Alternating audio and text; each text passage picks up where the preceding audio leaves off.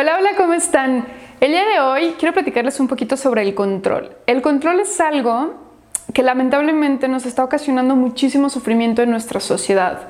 Tendemos a querer controlar todo y la realidad es que no podemos controlar nada, absolutamente nada. A mí me llegan muchas personas a decir, oye, es que quiero saber cómo controlo mis emociones, cómo controlo mis pensamientos, cómo controlo mis celos, cómo controlo bla, bla, bla, ¿no? Pero obviamente esto se va a manifestar en nuestro día a día en todo lo demás. Es decir, cómo controlo a mis hijos inconsciente. Vaya, porque la palabra control luego dice, no, es que yo no los quiero controlar. Pero claro, estamos de que, y ya limpiaste y no limpiaste, y entonces queremos que todo esté perfecto y queremos que hagan lo que nosotros queremos que hagan, que la pareja se comporte como nosotros queremos que se comporte, que nada más nos quiera a nosotros exclusivamente, que incluso los padres, ¿no? Luego a veces como hijos tendemos después, cuando los padres empiezan a envejecer, a querer controlar a nuestros propios padres, cuando ya son unos adultos que pueden hacer lo que quieran absolutamente, ¿no? Pero está este control y esta manía de querer que todo sea como yo creo que debe de ser, ¿no? ¿Y en qué se basa el control? El control se basa en creer que lo que yo creo es la verdad absoluta, ¿no? Entonces, yo creo que mis pensamientos son verdad, que mis creencias son verdad y por lo tanto voy por la vida tratando que los demás hagan y se comporten de acuerdo a esas creencias y a esos pensamientos que yo tengo. Y cuando no lo hacen, entonces empiezan a surgir toda esta mezcla de emociones negativas que no nos hacen sentir felices, obviamente, porque estoy perdiendo el control. Y al momento de yo perder el control, pues empiezo a asustarme, me empieza a dar miedo, ¿no? Y de aquí se pueden derivar muchísimos problemas de ansiedad. Si yo no puedo controlar la situación, pues yo me lleno de miedo porque no sé qué vaya a pasar. Un ejemplo, ahora con la pandemia, ¿no? Mi padre a lo mejor ya tiene 60, 65 años y yo no quiero que salga de casa porque entonces a mí me da miedo que se contagie, que se enferme, que le pase algo y obviamente el miedo final a todo esto es la muerte. Me da miedo perder a mi padre. Entonces, ¿qué es lo que pasa? Pues yo quiero controlar a mi padre. Entonces yo le digo, papá, no salgas de casa. Y si mi papá me dice, a mí no me importa un comino si me contagio, yo ya tengo 65, 70 años, ya viví mi vida, me da igual, si me enfermo bueno y si no, no. Yo voy a salir. Y entonces ahí empiezan los conflictos, ¿no? Decir, no papá, es que no puedes salir, no seas inconsciente, eso está mal, no deberías de hacerlo. Y entonces, ¿qué es lo que sucede? Pues yo empiezo a generarme toda una mezcla de emociones negativas, entre ellas y principalmente el miedo. Y ese miedo pues me va a generar ansiedad, porque el día que mi padre salga de casa, ese día es que yo me voy a volver loca, yo voy a estar pensando todo el tiempo, ya salió de casa, con quién estará, se habrá contagiado, habrá usado el cubrebocas, se habrá limpiado las manos, no se habrá limpiado las manos, bla, bla, bla, bla, ¿no? Entonces empiezo a generar toda esta bola de pensamientos que para empezar son hipotéticos, no son reales. En este momento yo no sé, ¿no? Entonces son hipotéticos, es algo que yo estoy pensando que puede pasar y obviamente estoy pensando en algo a futuro, que es que se vaya a enfermar y por lo tanto se vaya a morir. Me estoy yendo súper fatalista y eso pues me está empezando a ocasionar ansiedad, ¿no? Entonces, el control al final nos lleva a episodios de ansiedad. Si tú conoces a una persona o en algún momento has sentido ansiedad, es por este querer controlar la situación. Y normalmente viene de un futuro, es decir, no poder controlar un futuro. Porque si yo estoy sentada en este momento y mi padre está ahí, pues a lo mejor yo agarro y lo amarro, yo qué sé, o le digo, no papá, y le grito, hago lo que sea para que no se vaya, ¿no? Y se quede en casa. Entonces, de alguna manera yo siento que estoy en control de la situación. La realidad es que no lo estoy y la realidad es que en cuanto yo me vaya de casa, pues voy a empezar a sentir todas estas emociones, ¿no? Entonces, es bien importante entender que no podemos controlar a las otras personas y que mucho menos podemos controlar las emociones que surgen derivadas de esas situaciones. Pero la palabra adecuada para esto es gestionar y comprender. ¿A qué voy con esto? Si yo empiezo a decir, ¿qué es lo que estoy sintiendo? Miedo a perder a mi padre, ¿ok? Entonces es miedo a que mi padre muera. Entonces yo empiezo a decir, bueno, ¿por qué tengo miedo a que mi padre muera? Entonces empiezo a hacer una introspección de estos apegos, de los cuales ya hablamos un poco.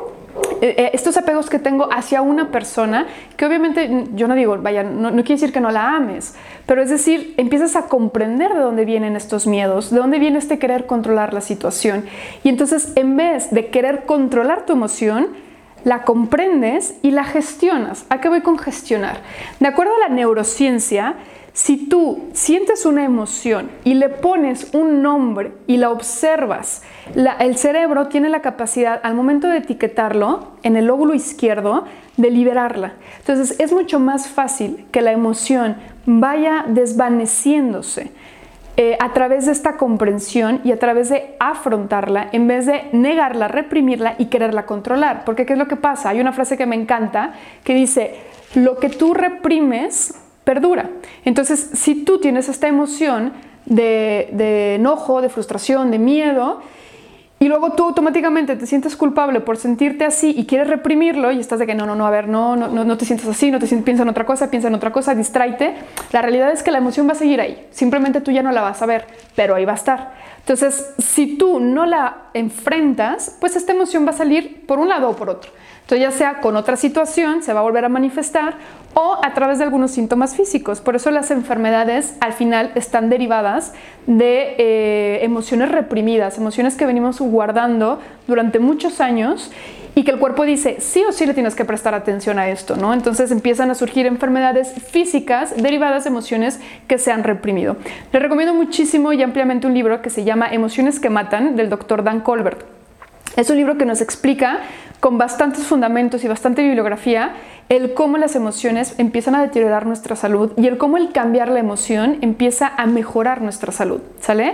Ahorita actualmente ya hay una rama de la inmunología que estudia estos efectos, ¿no? El cómo las emociones pues, pueden llevar a un cambio en nuestro sistema hormonal y un cambio en nuestro sistema inmune que se llama psiconeuroinmunología, ¿no? Entonces, ciencia la hay, ¿sale? Aquí lo importante es hacernos conscientes. ¿Qué está pasando? ¿Qué estoy queriendo controlar todo el tiempo? Luego, cuando queremos controlar algo, pues obviamente eso va a afectar después todo nuestro entorno. Porque si yo quiero controlar, por ejemplo, resulta que contraté a una persona para que me hiciera un trabajo de carpintería. Y resulta que mientras me hace el trabajo veo que todo sale como yo no quería que saliera, es decir, no, la puerta es un color muy oscuro, yo lo quería más claro, esto no está funcionando correctamente, eso no está como yo lo quería, esto está mal, esto no, etc. Y entonces con el tiempo, pues obviamente se va generando esta frustración, este enojo, nos podemos obviamente pelear con el carpintero, ¿no? Porque quiero controlar yo la situación y si no lo haces como yo te digo, no te pago, de una mala manera, es decir, desde el enojo, desde la frustración, porque las cosas no están saliendo exactamente como tú querías, ¿no? Entonces, ¿qué es lo que sucede? Pues obviamente empieza a haber todas estas emociones que se van a empezar a manifestar también en nuestro círculo, es decir, con la pareja, con los hijos, en el trabajo, con el jefe, con los compañeros de trabajo.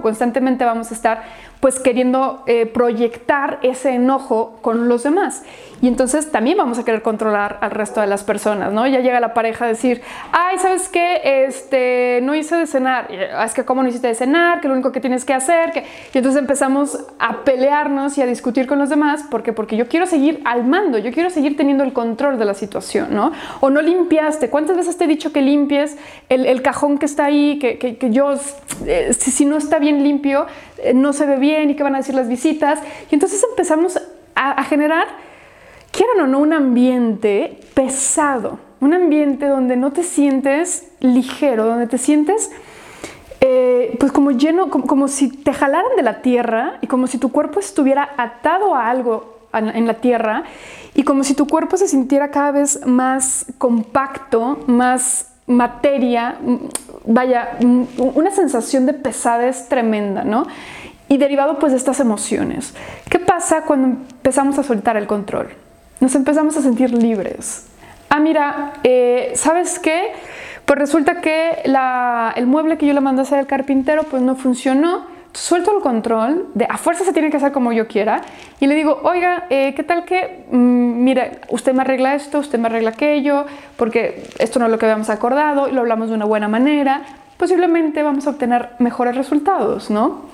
O si la pareja no quiere ayudarte, hablando, por ejemplo, en casa, ¿no? Que decir, tú tienes estas tareas, yo tengo estas tareas, delegamos, ¿no? Lo platicamos y entonces tú encárgate de eso.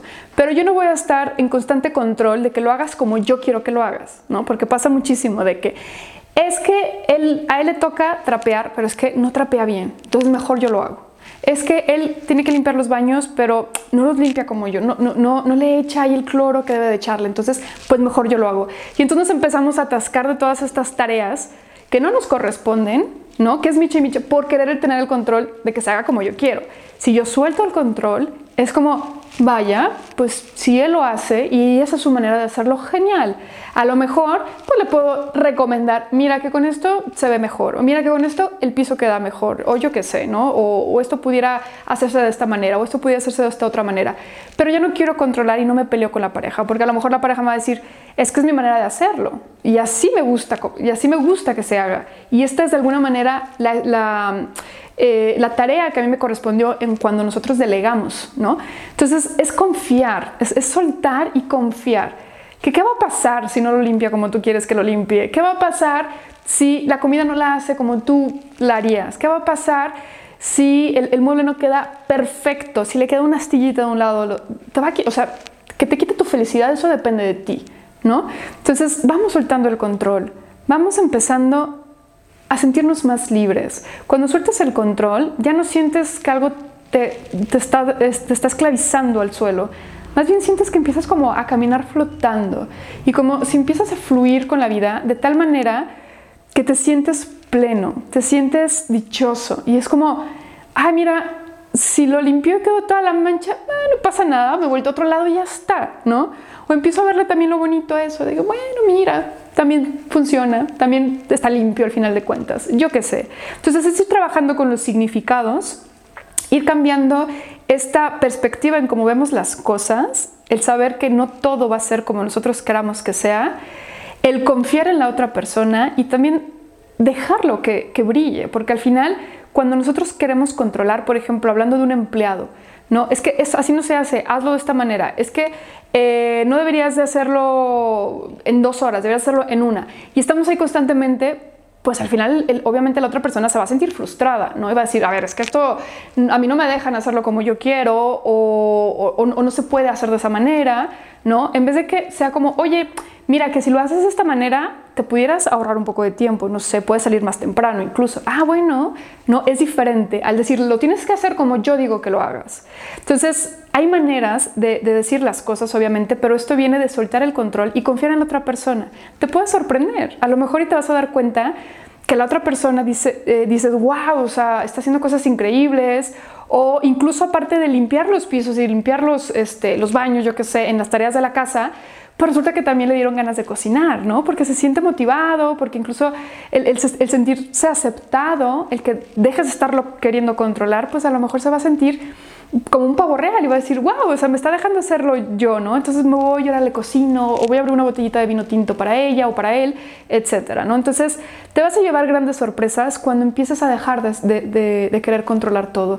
Suelta y solamente gestiona hablando de qué es lo que yo puedo hacer, qué es lo que yo puedo comprender de mí para mí, es decir, no del otro, sino de mí para mí. ¿Qué estoy sintiendo? Lo comprendo, lo introspecciono, lo etiqueto y entonces lo dejo coexistir, ¿sale? Y poco a poco te vas a dar cuenta que van a empezar a disminuir y a desvanecerse las emociones negativas, y no digo negativas porque sean malas, sino esas emociones que no nos hacen sentir felices y plenos, y vas a empezar a darte cuenta que cada día te vas a sentir más feliz, que cada día te vas a sentir más ligero, más pleno, menos pesado e incluso más saludable. Porque, ojo, la felicidad nos ayuda a estar sanos, ¿sale? Entonces, te invito a que sueltes el control. Obsérvate, ¿en qué estoy queriendo tener el control? Y empieza a soltarlo. Va a dar miedo. Al principio va a dar miedo, va a dar un poco de ansiedad, pero atrévete a hacerlo, porque solamente a través de hacerlo vas a respirar y decir, wow, no sabía que se podía sentir tan bien soltar el control.